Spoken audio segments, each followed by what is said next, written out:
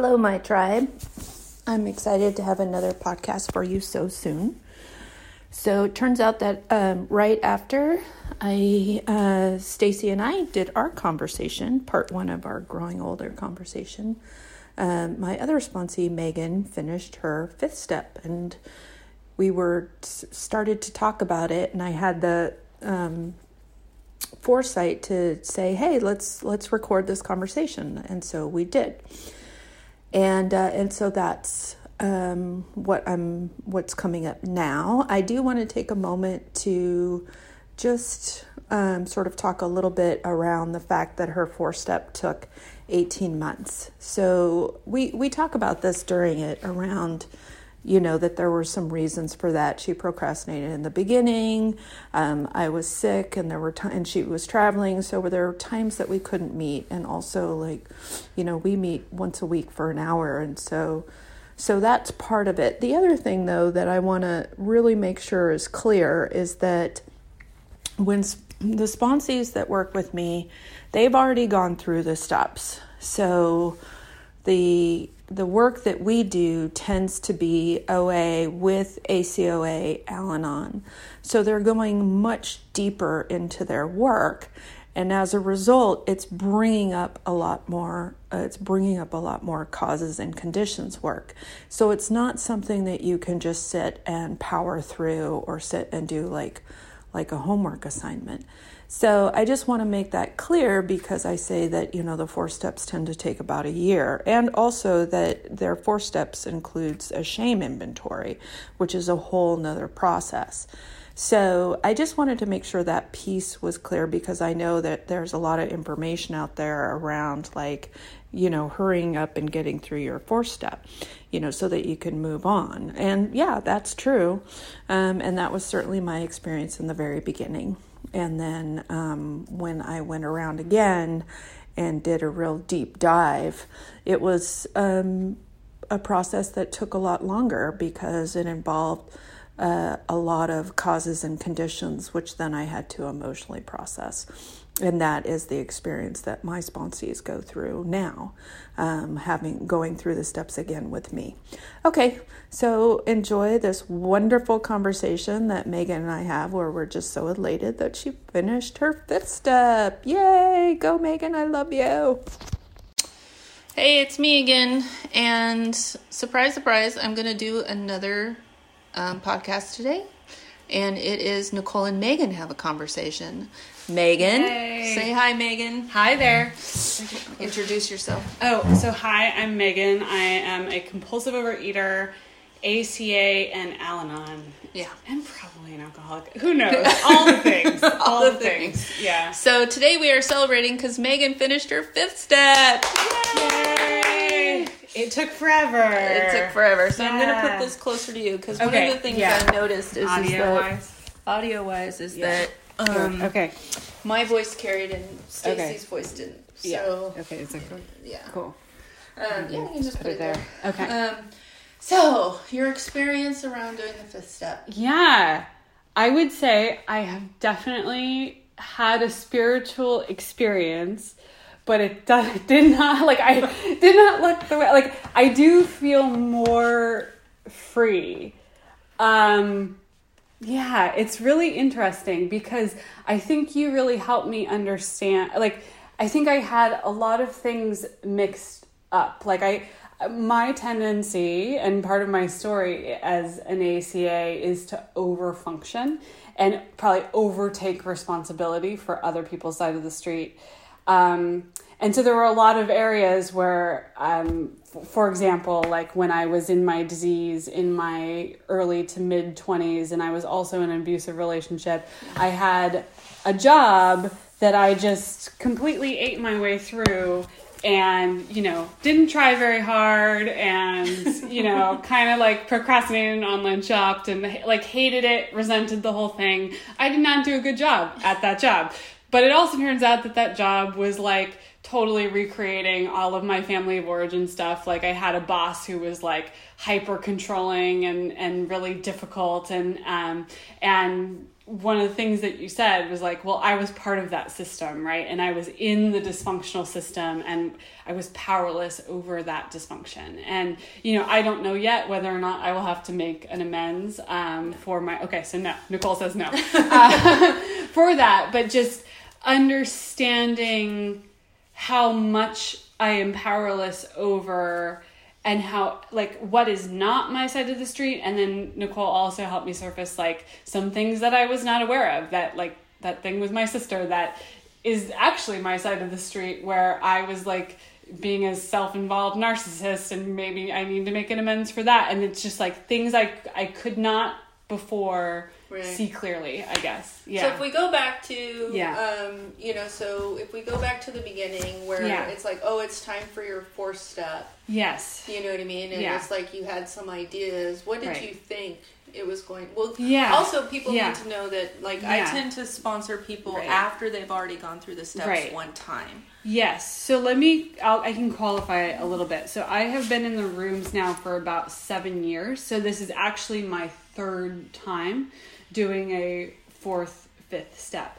And the way that I've always sort of done it in the big book grid way, but the way that my previous sponsors had me do it versus the way that you had me do it, I guess the shame inventory was new to me. And that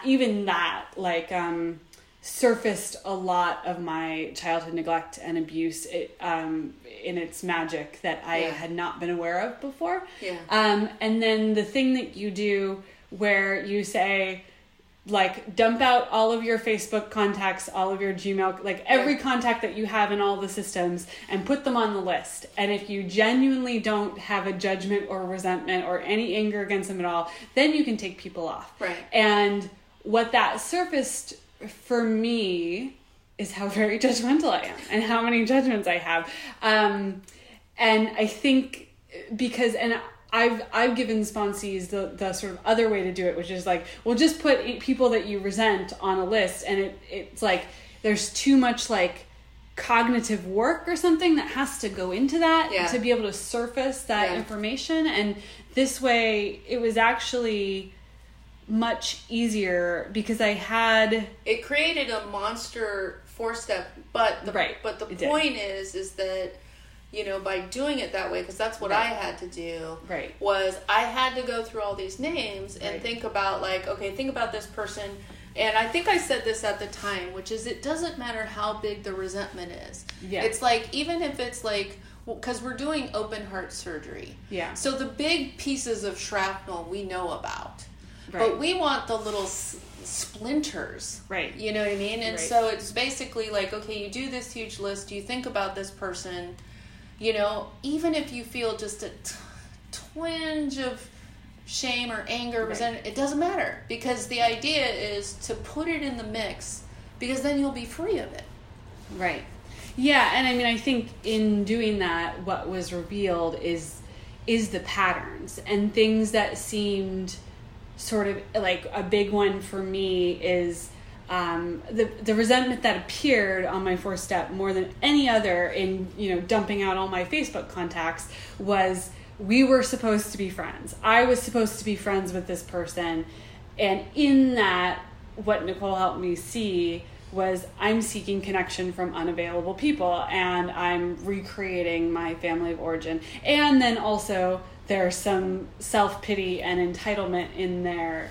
Those came up with certain people. Certain people, it was like, that sort of got, but again, and is that, each line on the 4-step in the table that she and I are talking about, which I'll add a link to, is a piece of datum.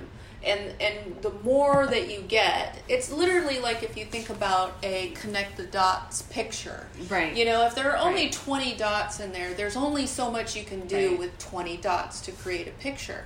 But if you have 1,000 dots that you can, there's quite a picture, I mean, just in terms of area, where you can create and you can see more. And, and awareness is the first step.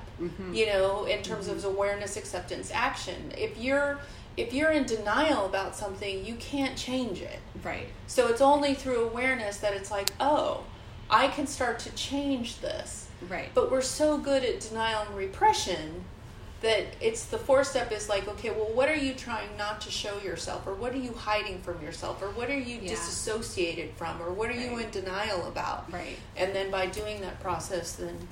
Yeah. And I think if you had me do it the reverse, the way that I had done it before, of like, put a person on a list if you have resentment towards it, then like I wouldn't have been able to recall that this, like these people, you know, these... 20 people from college I actually had a resentment towards because they weren't my friends. But given that they're on the list already, I have some problem with them. Now, what is it? Right? What is my problem? You know, I don't have no feelings towards them at all whatsoever. And you're not neutral. I'm not neutral. And so then the question, then that's when the truth is revealed, I guess. Yeah. And are you comfortable with talking about the arbiter of truth? Oh, sure. Yes. Okay. Yeah. So because we did this, and these names came up over and over and over again, right? Like you were very cognizant of and had a lot of self-awareness around how you had internalized your mother's behavior. Yes. But what came out of doing this kind of 4th step was all this was the judgment, which she and I just started calling like, you're the arbiter of truth. You're not, was your dad. Yes. That your dad had judgment against everybody. Yes. Yeah, especially like the way that I can see it the most is around money and entrepreneurship. Like I have so many opinions about how much money people should be making or shouldn't be making, or men in leadership positions, or, you know, all of that stuff. And it's like, oh, that's my dad and my dad's, you know, narcissistic alcoholic judgment towards the world. Yeah. And also that your dad, this is what you and I have in common, is that, you know, both your dad and I were of the sort of arrogant variety, and that they were too good for other people. Right. Well, if you're going to hold that view, then every person you meet, you have to, in your mind, explain why you're better than them. Yes. So you have to pass judgment on them, be critical, and whatever. And so we're growing up with that. Right. Yeah, and this is one thing that I think that I was thinking about was revealed is like, so on the there's the I am the arbiter of truth. This is the way the world should be, right? I'm better, which means I'm better than everybody. Right. And then on the other side of that, there's self-pity and entitlement, which is really just like the flip side of this is the way the world should be. And I think... And it's not, and poor me. And, And now I'm being victimized by the world. Yes, yeah. And I'm just sort of like processing through this as we're talking. And what I'm trying to understand... and what I've been thinking a lot doing some outside work in therapy is, and you know, they say this in the room all the time, right? Like, I'm no better or no worse than any other compulsive overeater. But in the process of doing the steps, what I can see is there's a middle path there, right? Like, I can see my strengths. I can see that I'm actually like a very strong person without having to like say, and I'm better than that other person, or I'm worse than that other person. And so being in the middle and being able to like claim all parts of myself without having to put other people down or judge other people. And which is what self-esteem is. Yeah. You know what I mean? And also like, you know, integrity and everything. And that's also a result of coming more into our bodies. So all of these reasons are not wanting to be in our bodies because we're rejecting ourselves. And that's the shame piece, you know? And so the more that it's like we work on the shame piece, we do the shame inventory, which is something that isn't standard, but I have incorporated in because it was such a game changer for me, is to incorporate the shame study, which I think should, you know, get passed on. Like, you do an inventory on fear, you do it on resentments, you do it on harm, you do it on sexual conduct, and then you do it on shame. Because those are all things that you want healing from. But the point being is that as you heal from the shame, you can be, and as you recover and are abstinent, you can be more present in your body. And so there's more self-acceptance. And then the more that you're present in your body, you can just let yourself be a human being. And then once you're there, you're like, oh, no one gets out alive. Meaning like no one escapes adverse. If you've grown up with adverse childhood experiences, you know, they're going to affect you. And then you're going to gravitate towards people who have had similar experiences. I was talking to a woman before in program, and I said, what if you and I right now moved to Mexico, and she and I don't speak any Spanish. I said, if we moved to Mexico and had to live there that day and had to go out and find work, we were going to find people who spoke English because that's the language that we know. It's the exact same when you leave home. And if you were raised in an alcoholic, dysfunctional family, that's the language that you know. So you are going to find other systems, whether they're institutional systems or whatever, or job things, where it's like, oh, they speak my language. And typically what we say is like, oh yeah, we had great chemistry in the beginning. You know, we're like, oh yeah, we're such a perfect fit, we're such a perfect match. And then typically later on we start saying the same things. Oh, my boss is such a, like, oh, it's so frustrating. And it is true, like, you are a perfect match. You are a perfect match. Perfect match, Absolutely. You totally speak the same language. So now I want to sort of talk about, since we're talking, that you have bemoaned how long this process has taken. So this has taken me, I think, about just the step 4 piece, about 18 months. I think. Do you think it's longer? How long have we been working together? Like 2.5 years. Oh, then yeah. Well, but part of that, because not everyone is 18 months. About a year is typical for people. At least a year. But the 18 months thing is also, it's like, you know, doing trips, and we've had to, you know. Yeah, and I will say there was some points in the beginning when it wasn't super clicking for me. And so I was procrastinating on it. So it probably would have saved me 6 months if I wasn't. Or, you know, I think like 12 to 14 months is about average. Especially because now here's the piece that I want to talk about, which is you're bringing up causes and conditions. You know, and you're abstinent. So you don't get to just blast through your 4-step.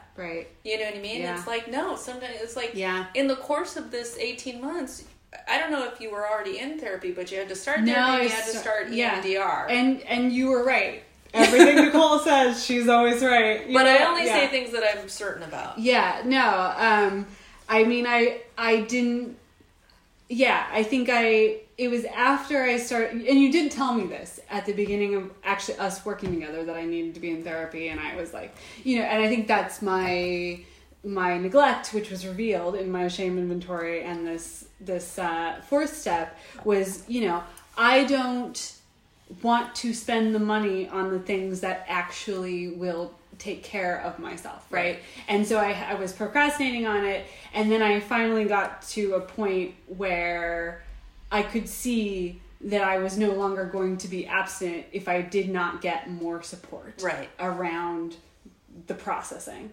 And also because with the EMDR thing is that, you know, because of the childhood that we have PTSD. And talk therapy is not enough.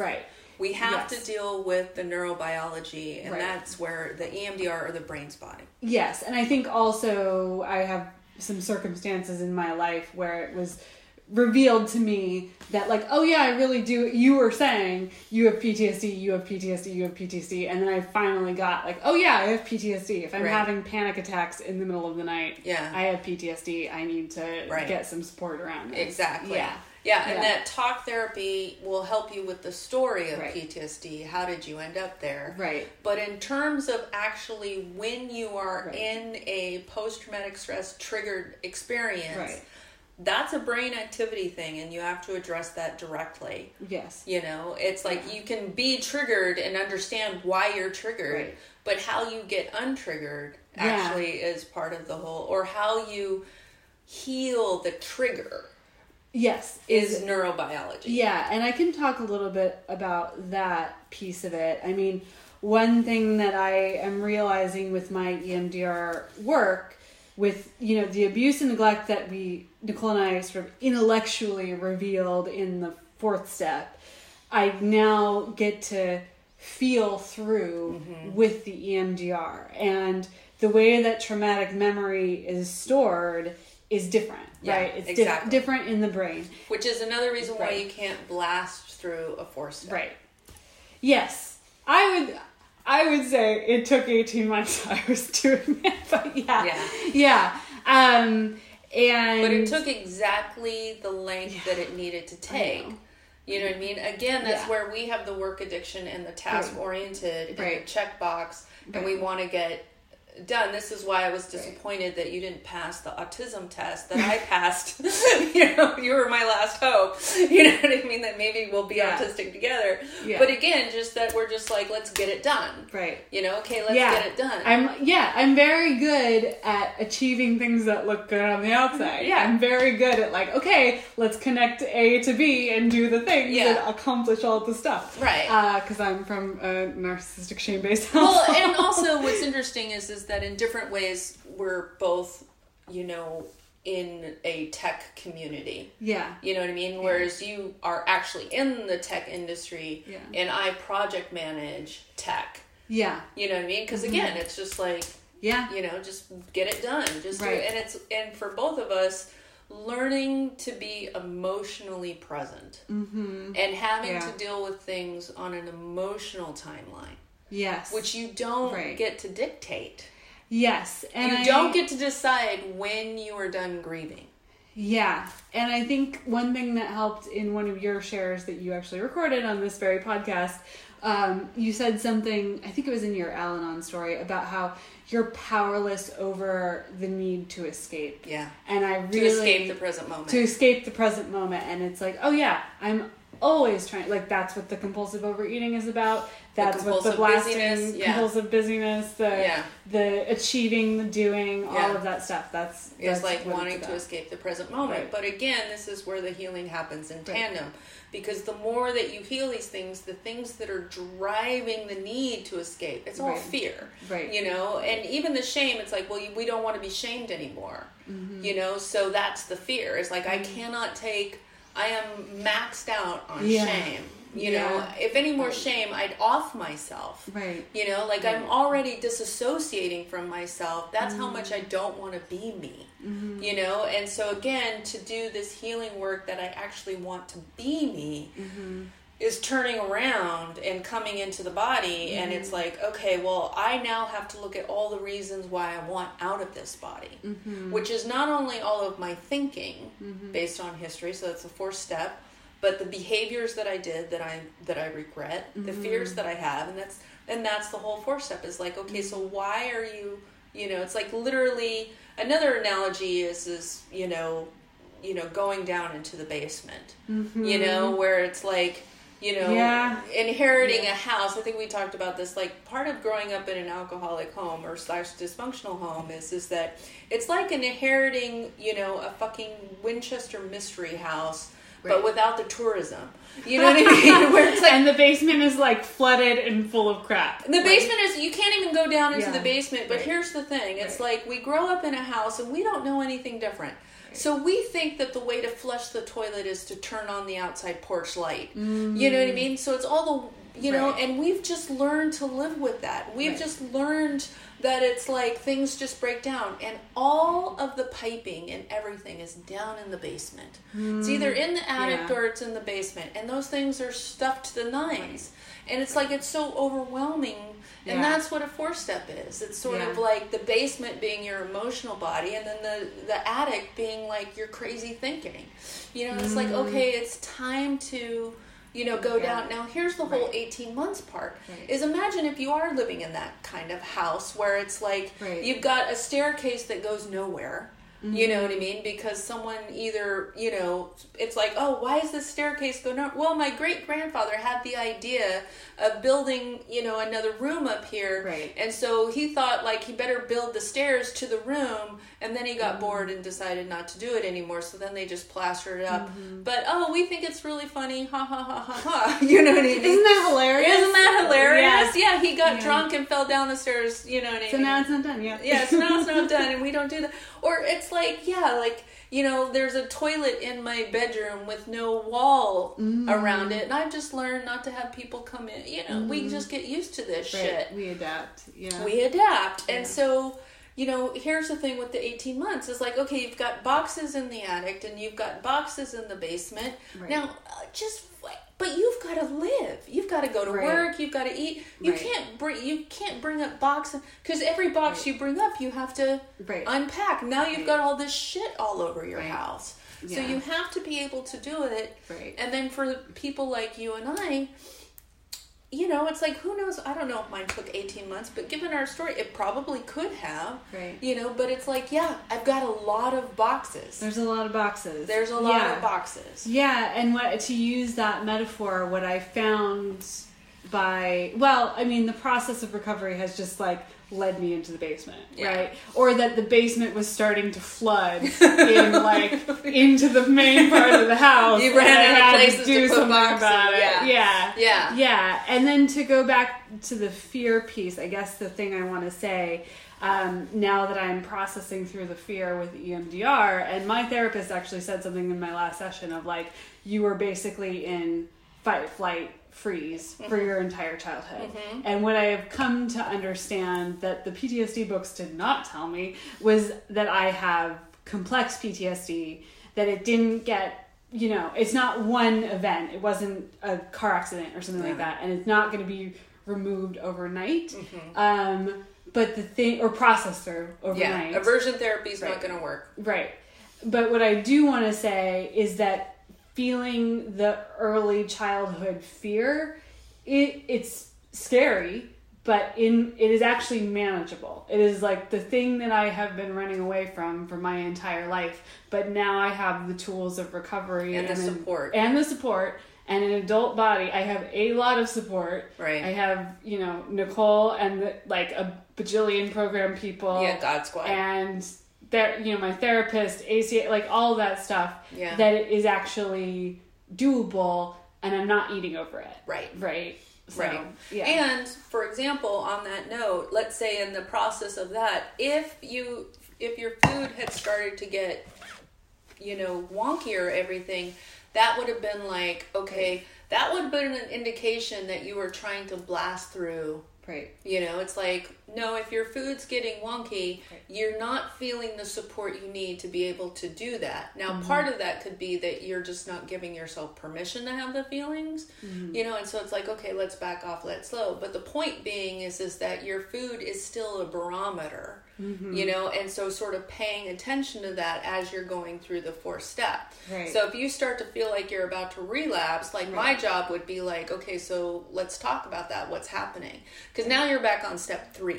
Right. You know what I mean? And so it's like, okay, so let's take some time out here and let's figure out what's going on. And part of it could be that maybe you've pulled up a really big box.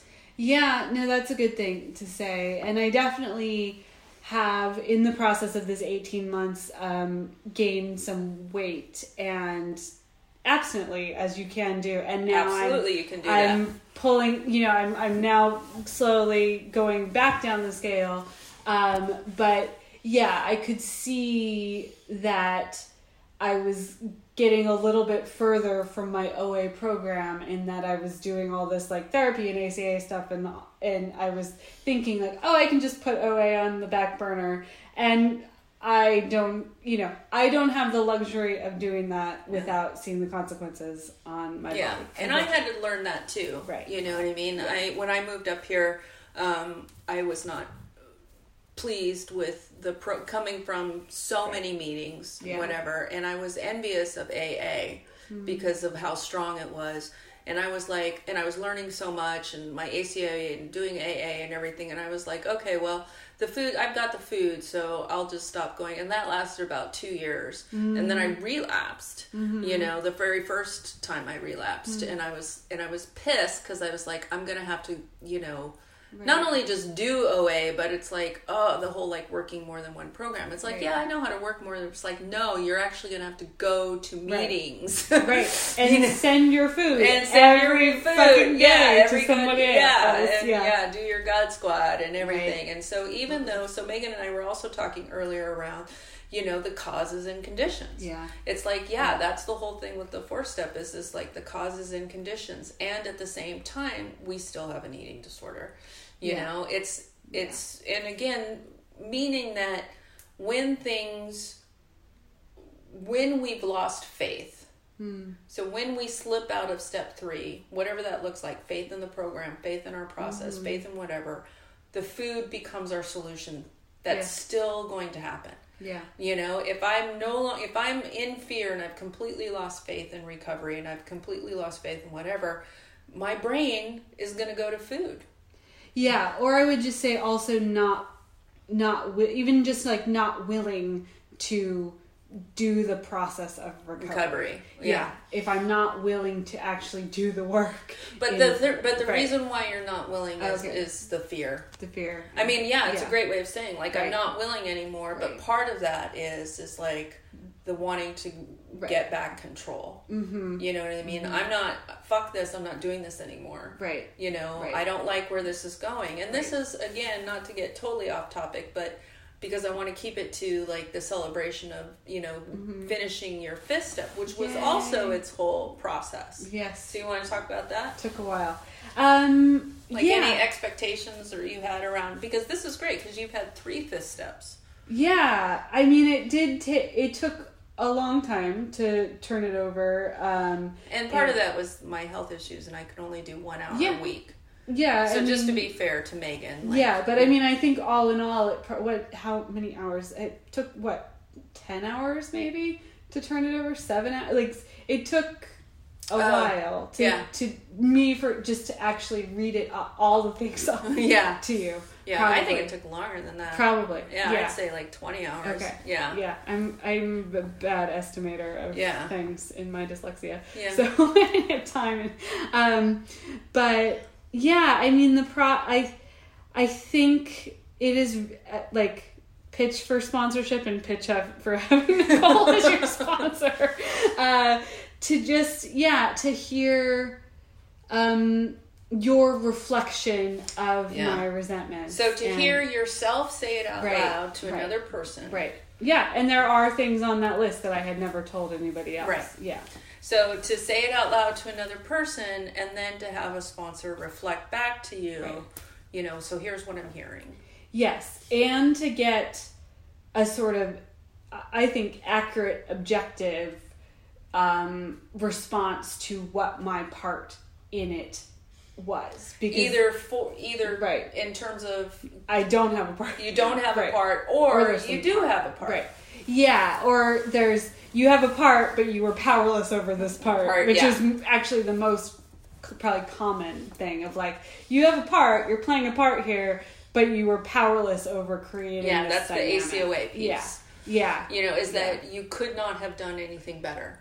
Yes, that's a good way to say it. Yeah, we leave home with this dysfunctional wiring. Yeah. And we are going to go, and another analogy that Meagan and I have used is, you know, growing up learning how to dance, and we know how to tango. Right. And the reason why I always liked that analogy is because they actually called tango a war dance between lovers, meaning like you're kicking each other and whatever, and it's very dramatic, and so you grow up learning how to tango, and you know, and even when you have a really good partner, you know, you might accidentally kick each other, but if you don't, you're going to just keep kicking each other and calling it dancing. Mm-hmm. Whereas waltzing, it's, you know, to us, having grown up with tango, we think it looks boring. You know, we're just like, what are these people doing? I know, but then it's like you hit a bottom with, you're like, how many times are you going to be kicked? Yes. And suddenly you want to learn how to waltz. Right. So one of the things is around the whole, like in Meagan's situation specifically, it was around, any sort of group situation. So whether it was roommates or job or whatever, that she'd be part of some sort of group where, a boss or roommate or whatever would be doing something crazy in her part. It's like, yeah, you had a part to play. You were dancing the dance with them. Right. But you could not have done anything different. Right. And another way I like to phrase that is helpful to me is I was incapable of seeing the red flags. Mm-hmm. I just could not see it. I was just, before recovery, I was just, I picked alcoholic houses to live in with roommates, and I just was like, I'm sure it's fine, it's great, or really chaotic work situations, because these are people who understand you. These are people who also come, everyone knows how to dance tango. It's like, awesome, these are my people, they're playing tango music. It's like, oh, we have such great chemistry. Oh, I liked her instantly. That's oh yeah, I was attracted to him right away. And one thing that I've just learned in my history of dating very unavailable alcoholic men is if I'm very attracted to someone, it probably means that they're very unavailable. I remember being younger when I first I was still in college. This was my early, my first or second year in ACOA, and thinking that I had this is the thing that I love about laughing at ourselves when we're younger, thinking I had this brilliant, profound thought that if there were 100 people in the room and only one of them was alcoholic, that I would find that one alcoholic. Exactly. And just being and thinking I should write a book. You know what I mean? But it's And now you have a podcast. And now I have a podcast. But okay. Anything you want to share to people about doing a fourth and fifth step? I think just be patient with it. Be patient with it, and it is a process. And even as I'm saying that, I'm feeling some impatience with it of you know what, it takes and also the thing with 12 step is you don't graduate, we just restart the steps over again. So it's where am I trying to go, what am I trying to do? And so I mean, and also I mean, but you will never do a 4-step like you did this one. And I was gonna say and I think what you say about where do you want to be free, and I think I think the way that I had done 4 steps in the past was often kind of shaming and where have I been shitty and where have I had bad behavior. And it's certainly true that I have had bad behavior and people have been collateral damage in my dysfunction and all of that stuff. That is very true. But I think the way that we did the 4th step this time was also, let's reveal where the million different ways in which I was powerless over the situations that I would choose, right? Mm-hmm. And to see more holistically, I caused some harm to some people in this process, but also I was part of a lot of dysfunctional systems, right? And this is where my phrase "no one gets out alive." There was no way that I could have done it any differently. And to be able to see my whole life really in that frame, and also to see just the amount of chaos that I was a part of, and that I was actually doing a fucking great job in the chaos, considering the amount of chaos and unmanageability that was. And this is where again we sort of thank our disease. Thank God.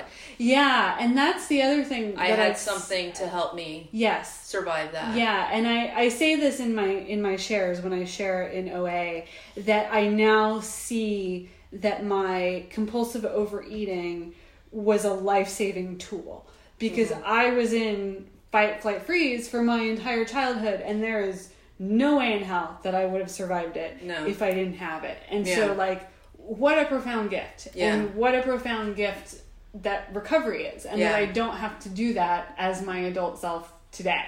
Right? So and then hopefully again just the incredible compassion this process has given towards yourself. You know what I mean? That you were a survivor.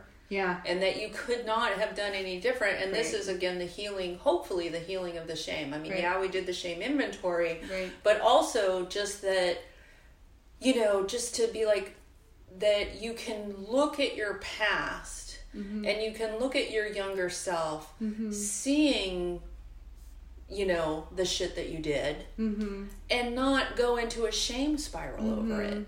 And just have the context. Yeah. For like, yeah.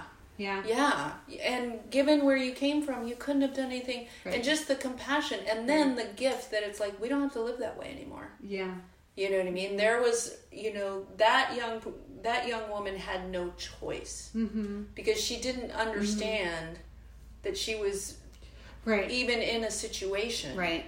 I couldn't even see the cycles that I was perpetuating. I was not aware of it. And well, going back to the Winchester Mystery House, like, if that's the house that you grew up in and everyone has a house like that, you don't know anything different.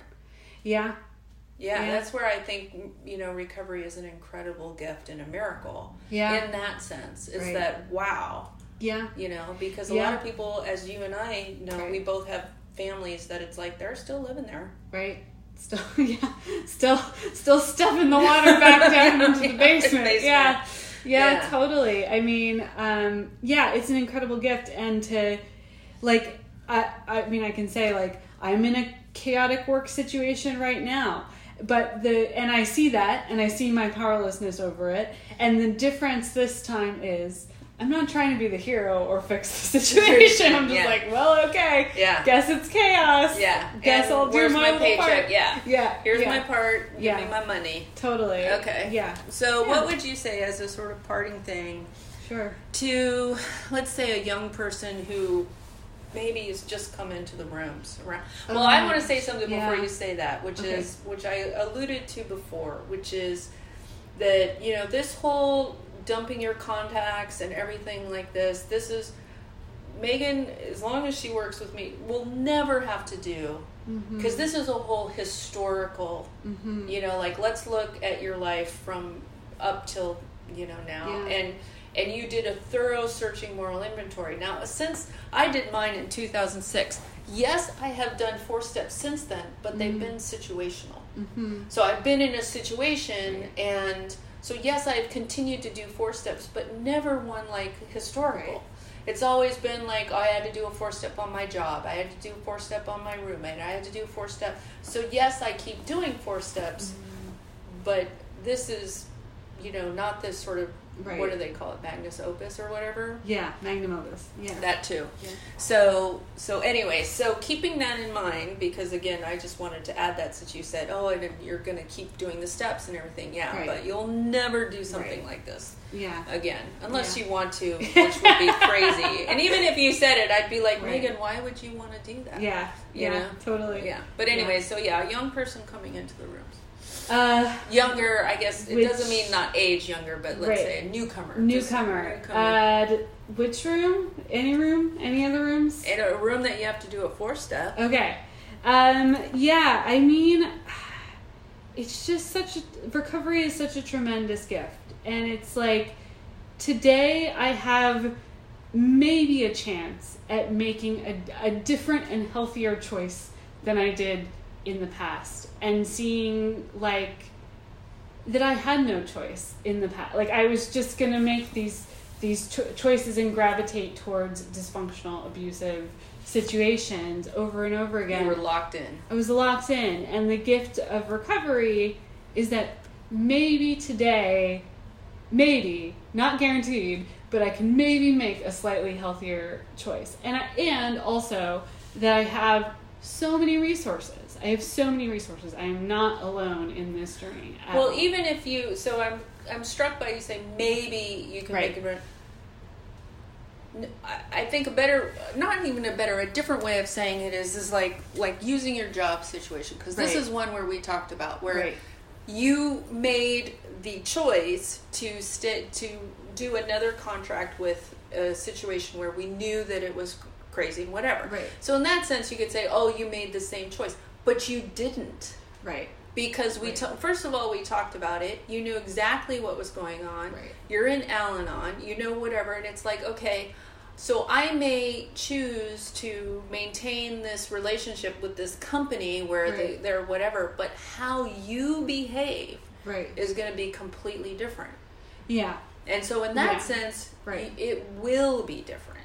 Yeah. No, that's true. I mean, it's like that metaphor of the dance, right? Mm-hmm. That we can change the whole dance just by doing our part differently. Yes. Right? Yes. Yeah. And that the world will, the world's going to continue to tango around us. Yeah. Right? But if we do it slightly differently, then the whole dance is different. And what I mean is, like, I'm probably never going to, or it's going to be a lot of recovery before I just, like, am on the waltz dance floor, right? Yeah. And that seems normal to me. Yeah. Before we die. Right. Sane and securely touched. Yeah. Totally. It'll be a mix. Yeah. You know what I mean? My experience getting older and my experience of witnessing people in the rooms is that we'll have more moments of waltzing and less moments of tangoing. Right. And it'll just start to, and that's, I mean, because Julie, who's my sponsor, and Sella, who's a sort of sponsor, they've got like 30 plus years in Al-Anon and OA, or AA. Sella's AA Al-Anon and Julie's OA Al-Anon, and is they waltz more often than they tango. That's a great... Yeah. You know what I mean? Yeah, and I think in saying, what I meant by maybe I make a different choice is it's not like I've done this inventory and then all of a sudden I'm going to pick, like, functional, healthy work situations. That's not what happens. It's like, I guess what I mean by the maybe is, like, and I'm more aware of the craziness and my part in it, and that I have the opportunity that if, let's say, I didn't want to take this work contract and wait for something that was, like, slightly less crazy, I could make that choice. Whereas I was unconscious. You didn't even know you had a choice. Yeah, I didn't know I had a choice, and I also didn't know how insane it was that I was, like, constantly in these I just thought that's how work situations were. Right. I just thought that's what work was. But I also chose a totally insane and like misogynistic industry to be in. Like, Which is true. Yeah. Yeah. Yeah. It's part of the world. Yeah. All right, Meagan. Well, I'm very proud of you. Thank you. I love you very much. I love you very much, and I'm very proud of you too. Yay! All right. Thanks, everyone. Thanks. Bye.